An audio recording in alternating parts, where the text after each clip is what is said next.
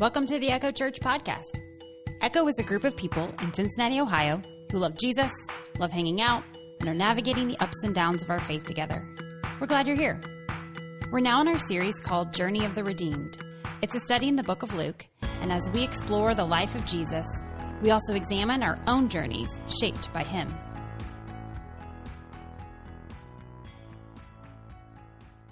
I'll begin with a little bit of a morbid thought. I'm sure that's just what you needed for your day. But I was thinking this week, have you ever been to a funeral and you learned something new about a person? I was thinking about this week of an older gentleman who I grew up in church, and he seemed old to me then, but apparently he just actually got old. He's always so kind. And my parents were at the funeral this week, and I didn't get to make it down, but it just had my mind going. Every funeral I've been to, I learned something about somebody. Even my grandparents, who I was so close to all four of them, but I got to a service and someone would share a story, and they would tell me how this person that I adored, and I had my own stories, they would tell me something special, something that only they knew, where their lives were impacted by these people that I loved. And there's a beauty in that, I think. Because when you can go and it can be someone that you know so well, but you hear this story. Because we're always shaping each other. We're all interconnected. And to find out these fascinating stories, sometimes this is secret humility, you didn't know a person had been serving another life, another community. You didn't know what they did for their church until the funeral. There's something about that. And as a nation, we've gotten to know some people this week. We've met some people this month, sadly, at their funerals. We've met people from Buffalo. We've met people from Uvalde. We've met old and young lives. And it's sad because we didn't get to know them in their life. And we're not going to forget soon how they violently died. But I want us to take a moment and just think about some of their stories, because how they lived mattered. So I just want to look at 4 stories this morning. I want us to meet Ruth Whitfield, age 86. She was the oldest victim in the Buffalo grocery shooting. What struck me in hearing her story was that she was on her way back from visiting her husband for 8 years. Every day, she went to the nursing home and spent time with her husband. When she died, they had been married 68 years. Her oldest daughter, Robin, said that she and her mom liked to fish and to camp together, and they had tickets that very night to see Ain't Too Proud, the Broadway show about the Temptations. Another daughter, Angela, described her mom as a powerhouse. She was beautiful, immaculate. And her son, Garnell, former Buffalo Fire Commissioner, described their mom as the glue that held the family together. She served humbly. Let's meet Dr. John Cheng, age 52. He was a doctor of sports medicine, father of 2 teenagers. He was visiting Laguna Woods, California, with his mom. His dad had passed away, and his mom hadn't gone to church in a little bit. She was grieving, and he was encouraging her to return back to services. And there was a special luncheon that day for the pastor. She loved the pastor. And so he's like, let's go together. I'll come get you. I'll drive you there. We'll sit in service together. And at the luncheon, Dr. Cheng jumped in front of several people to protect them and took 3 bullets. He was in a fraternity in college, and his fraternity brother James said he was a servant. He was a guy willing to do whatever for his friend. He was a master of martial arts, and he taught other people how to protect themselves. And then he protected them in the end. Amanda Glenn, age 40. She was a supervisor at the St. Francis Hospital in Tulsa, Oklahoma. She'd worked in the medical field for over 18 years, and everyone said she had a servant's heart. She loved to cook, and she really loved being involved with her sons and their sports teams. They were in baseball and football. And the high school baseball team posted on Facebook Amanda was our Booster Club board member and served the boys and the coaches selflessly. They talked about her making runs to Sam's Club where she'd buy all the snacks for the guys. She was the biggest cheerleader, they said, for both of her sons and all of our boys. Amanda's sister-in-law, Kristen, said she was always the first person to help, the first person to show up, and the last person to leave. And finally, let's meet Jose Manuel Flores Jr., age 10.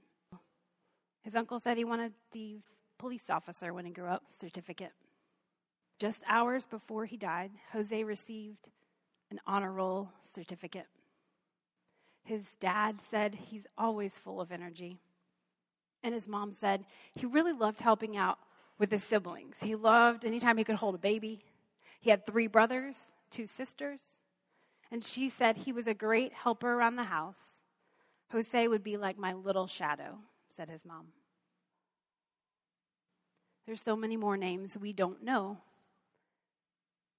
Every day in our lives, there's strangers who pass and lives who are born. And so these moments help us take stock of who's in our lives and what we know about them and the stories that have shaped us.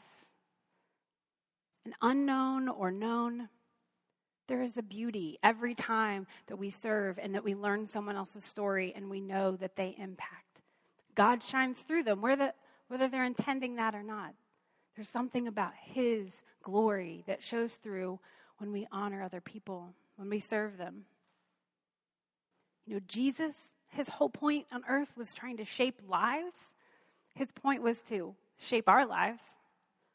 But he knew that to continue on, he needed to mold his followers, help them be the people who glorified God, who shaped others' lives for good. Because we're all impacting each other, and we can have negative or positive impacts on people. And Jesus was like, I need you all.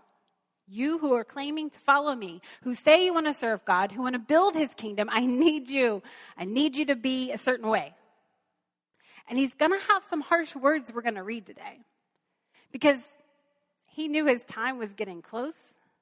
He knew he wasn't going to be on the earth forever. And they had been looking around and seeing that not everyone who was living and claiming the name of God in Jesus' own town was living like it. And so he looked at his followers and he's like, I need you to be different. I need you to live in a way that's humble, that lifts others up, that shapes others to be better. Because he knew that some of his followers, we don't know their names. Maybe they were unknown and they served and they lived. But some of his followers we know by name. They're written down in the Bible. But whether known or unknown, Jesus knew the legacy he wanted for them to leave behind. So let's look in Luke chapter 17 today. We've been on a journey of the redeemed. We're seeing how not only did Jesus come to spread God's news, but he shaped every life he came in contact with. And we've been looking specifically at these lives. Today's verses come in context right after what Steve preached for us last week from Luke 16, where Jesus had talked about this strange story of a rich man and a poor man named Lazarus and what happened to them in the afterlife. And his whole point was to look at the religious leaders of the day and say, you're acting like rich celebrities instead of learning people's names who you're supposed to serve. So Jesus had just called them out, those who were supposed to lead in this time. And so now he turns to his followers to contrast that life. Like Jesus is saying, I don't want you to be like them. So let's read what he does say. Jesus says to his disciples, things that cause people to stumble are bound to come, but woe to anyone through who they come. It would be better for them to be thrown into the sea with a millstone tied around their neck than to cause one of these little ones to stumble. So watch yourselves. Let's define a few of the terms here. The little ones, we might think of children, but Jesus was speaking of anyone who's vulnerable in the community and also just anyone newer to their faith. Like there's plenty of stuff we know in life that's hard to still believe when we face a lot of negativity, a lot of harm, a lot of grief. But Jesus is saying, don't be the person that actually causes this to happen in other people's lives. And so a little one would be like new in the faith here. The second thing, there's a term called a millstone. Now, there's a photo that we took, and I got to be in Israel in 2005, and this was a millstone that was actually an ancient piece there. And you can see how large it is. Like, it was supposed to be, you pour the grain in, and you'd use this really heavy stone to press down, and so that the grain would be broken down into smaller parts. But you can see how they're just huge. I wish someone was standing beside it so you could see these giant pieces made of stone. And you can imagine how heavy that is. And there's this very horrible metaphor. Jesus is getting dark here. But he's basically looking and saying, there's plenty in life that's causing people issues. Don't be the one reason that they stop believing. Don't be that person. And you know what? I think we can all think of people that we've seen in the news, or maybe that's happened in our own lives or to friends we care about, especially when it's religious leaders, when it's people who are supposed to have known better, that causes other people to stumble because of their selfish choices, their sins. And it doesn't just damage you as a person, it messes with your mind and your heart and your soul. And Jesus is like, if you're going to lead, you have an extra responsibility. There's an extra burden. And we've talked about the burdens and the blessings of being a follower of Jesus. But here Jesus was saying, like, if you're going to lead, you've got even more to carry on your shoulders because other people are watching. You know, I have to tell you that there was someone in my life, I went to college with this person, and a few years ago, they made some very self-involved choices for their own ego. And they thought they did this in like a vacuum. Like, no one, it's just my choice, it's my life, it's my issue. But because I knew this person, people came up to me and they were like, what's going on? And they were really affected. And then I'm answering for the person. Like, I don't know why they made this choice either. And I'm thinking, that person may not even remember that this person over here exists. And yet they heard the story. They saw the choices that they made. And they knew they claimed to be a follower of Jesus. And there was damage done. And this person doesn't even think that their choices mattered to anyone else. But everything we do, it ripples. There's people that we don't even know who hear our story, who know our lives, and we can make it better, or we can cause someone a lot of pain.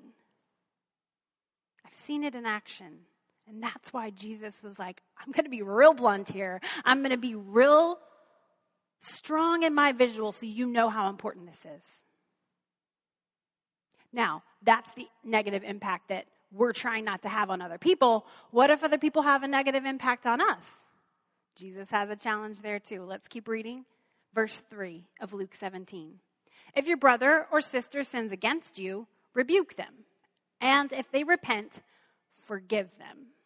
Even if they sin against you 7 times in a day and 7 times come back to you saying, I repent, you must forgive them. Now, in other times, Jesus has talked already in the book of Luke we've read, where he talks about how to treat enemies. But this says brother and sister. These are people who are dear to us. It's indicating people who share the same faith or following on the same journey alongside us. Now, that might be harder for us to deal with than if it's an enemy, right? Because someone who has our trust, who knows us, who should have higher standards along with us. When they betray us, that's a pain that's hard to bear. So here it is. Jesus has just said, don't do these things. Don't cause people to stumble. But hey, if someone actually does and they do repent, you are supposed to forgive them. That seems unfair. That's not fair. No. But that's our calling. That's the hard thing we're being asked to do. It takes humility, because I should have the right to be mad, and that's true. I should have the right for you to apologize, and yes, he's saying you can go confront them. But he said, forgive. Now, I also have to say this. It doesn't say proximity here. If someone is causing pain, you can forgive and still place a boundary. You can still be safe. It's not asking you to be in harm's way if someone has hurt you. It is saying to forgive. That's an internal thing. But Jesus doesn't ask us to do things that he doesn't do himself. Jesus told us earlier in Luke how to pray. And he said, when you pray and you ask God for daily bread, you also forgive us our sins. Luke 11, verse 3. For we also forgive everyone who sins against us. Well, reading that and thinking like, well, you're praying for daily bread and then you're praying for this, that probably happens pretty daily. And we learn in Lamentations, verse 3, ancient scriptures that says, the steadfast love of the Lord never ceases. His mercies never come to an end. They are new every morning. Great is your faithfulness. Jesus is like, I'm asking you to do what I'm doing for you, what God the Father is doing. Forgiveness. We are allowed to receive new mercies every morning. Therefore, we're called to give those new mercies as well. So Jesus' followers, they are hearing these words and they're thinking, well, that seems impossible. Thanks for the task. Here's how they respond in their actual words. Verse 5, the apostle said to the Lord, increase our faith. Like they knew they couldn't figure out how to do this forgiveness thing, this not causing others to stumble thing on their own. They needed faith. And Jesus replied, if you have faith as small as a mustard seed, you can say to this mulberry tree, be uprooted and planted in the sea, and it will obey you. So the weight of this task, it felt heavy. And these followers, they're like, well, who can do this? It takes a lot. Jesus is like, it just takes a little bit. We're going to show a picture of a mustard seed. We've talked about the mustard seed before. A flower for perspective there. Just very small. Jesus is like, just a little bit. And God's power can do immeasurably more than you ask or imagine right here. I think that's a beautiful verse that a lot of us really enjoy because it's like, okay, that seems doable. That little bit of faith, when everything's hitting us, when there's more violence, when there's more funerals to attend, when there's brokenness, it may feel like I don't have any faith at all. But maybe I can find just a little bit. Just a little seed. I like how N.T. Wright, he's a theologian, he said this. It's not great faith you need, it's faith in a great God. Faith is like a window through which you can see something. What matters not is whether the window is 6 inches or 6 feet high. What matters is the God that your faith is looking out on. I liked that visual this week. So it takes humility to not cause other people to stumble and live good lives. It takes humility to forgive. It takes humility to try to have a little faith. But now we have one more picture to close out Luke 17 and our verses today. Jesus says, suppose one of you has a servant plowing or looking after the sheep. Will he say to the servant when he comes in from the field, come along now and sit down to eat? Won't he rather say, prepare my supper, get yourself ready, wait on me while I eat and drink. After that, you may eat and drink. Will he thank the servant because he did what he was told to do? So you also, when you have done everything you were told to do, should say, we are unworthy servants. We have only done our duty. Jesus was being real direct here. But I think because of everything they had been witnessing, the way the religious leaders had been living among them, had been teaching people about God. We read in Luke 20 that that these religious leaders liked the celebrity status. They liked the seats in the synagogue where everybody could see them. They liked when they walked by and people bowed in their general direction. Like Jesus was trying to look at his followers, and he knew the temptation would be there for them too. They're not immune. We're all human. We can all have giant egos. We can all be jerks. So Jesus was trying to say, I've chosen you, and that might feel special. But turn back to this. We've only done our duty. We're just servants of God. In Proverbs 11, it says, when pride comes, then comes disgrace, but with humility comes wisdom. When the religious leaders were not being humble, when they didn't take on the attitude of a servant, what happened? Well, people stumbled. Or they feared God. They saw God as an enemy, as someone just waiting to strike them down. And Jesus spent his whole life trying to transition people's image of God. When the religious leaders did not take a servant attitude, they presented a religion that looked separatist, elitist, not humbly serving others. No wonder Jesus was being very clear here. The words might sound harsh, but he was trying to say, get your attitude right now. There's going to be plenty of stuff coming. If we choose to align ourselves with Jesus, we're taking on humble servanthood. That is our calling. It's not glamorous. It's not easy. I mean, there's so many things in life where it's just kind of urging us to want the attention or the credit. But Jesus is like, I'm giving you the Spirit, and that's all powerful. But I need you to be humbly using it for others, serving others, because that's what you signed on for. We opened this morning with stories of lives that were taken too soon. And this week I learned about a graduate program at Wheaton College where students spent their whole semesters trying to learn how to serve in those moments. It's called the Master of Arts in Humanitarian and Disaster Leadership. And so their whole goal is to try to be part of organizations, lead organizations that will go provide relief and aid, provide help domestically and internationally in times of crisis. And 4 students were interviewed about this program, and they said every one of them used the word humility somewhere in their answer. It seems that every class, they were really just pressed upon them.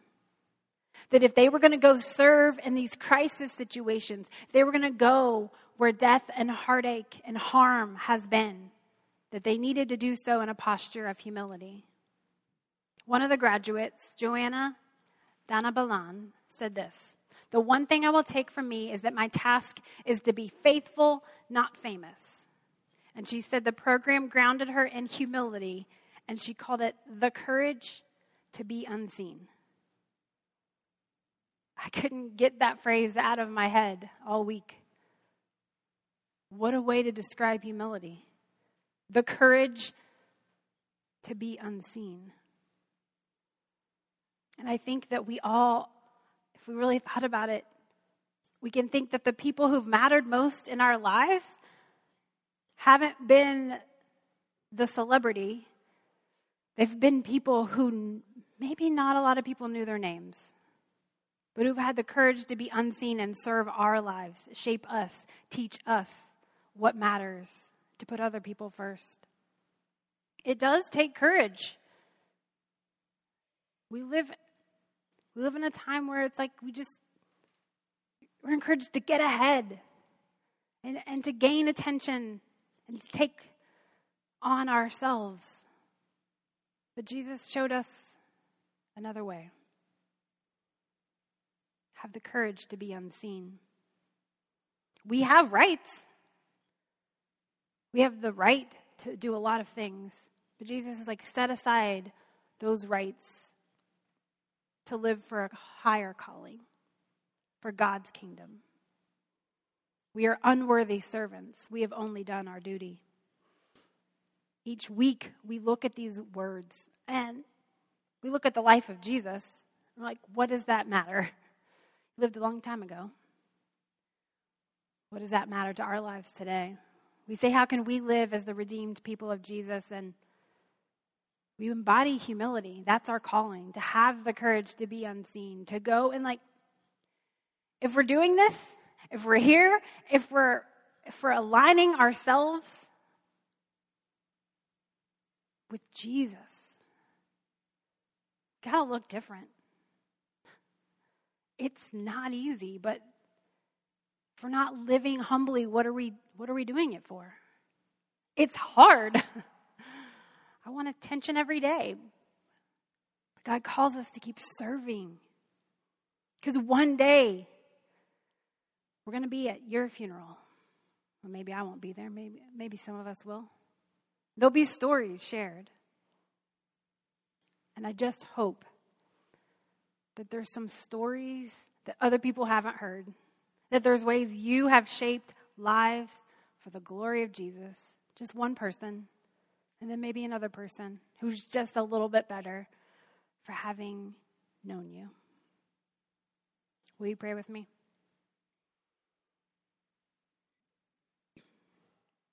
God, we thank you for teaching us in the hard words. And we ask for that tiny seed of faith to live out this giant calling. It sounds hard, God. We can't do it alone. So thank you for giving us one another on this journey. Thank you for being present in our lives, that we're not alone, that your Spirit is with us. But God, we step forward and we say we do believe in you. We thank you for your life on earth, Jesus, your example, and we'll take it on. We'll try today. We'll try again tomorrow. To live humbly, to serve others, to think beyond ourselves. Thank you for modeling that for us. We love you, Lord. Amen. Thank you for the gift of your attention today. If you ever want to join Echo Church in person, we meet on Sundays at 10:30 a.m. You'll find us at 1301 East McMillan Street. That's in the Walnut Hills neighborhood of Cincinnati, Ohio, just up the street from our city's beautiful Eden Park. Find out more about us on our website, echochurch.org. Have a great week.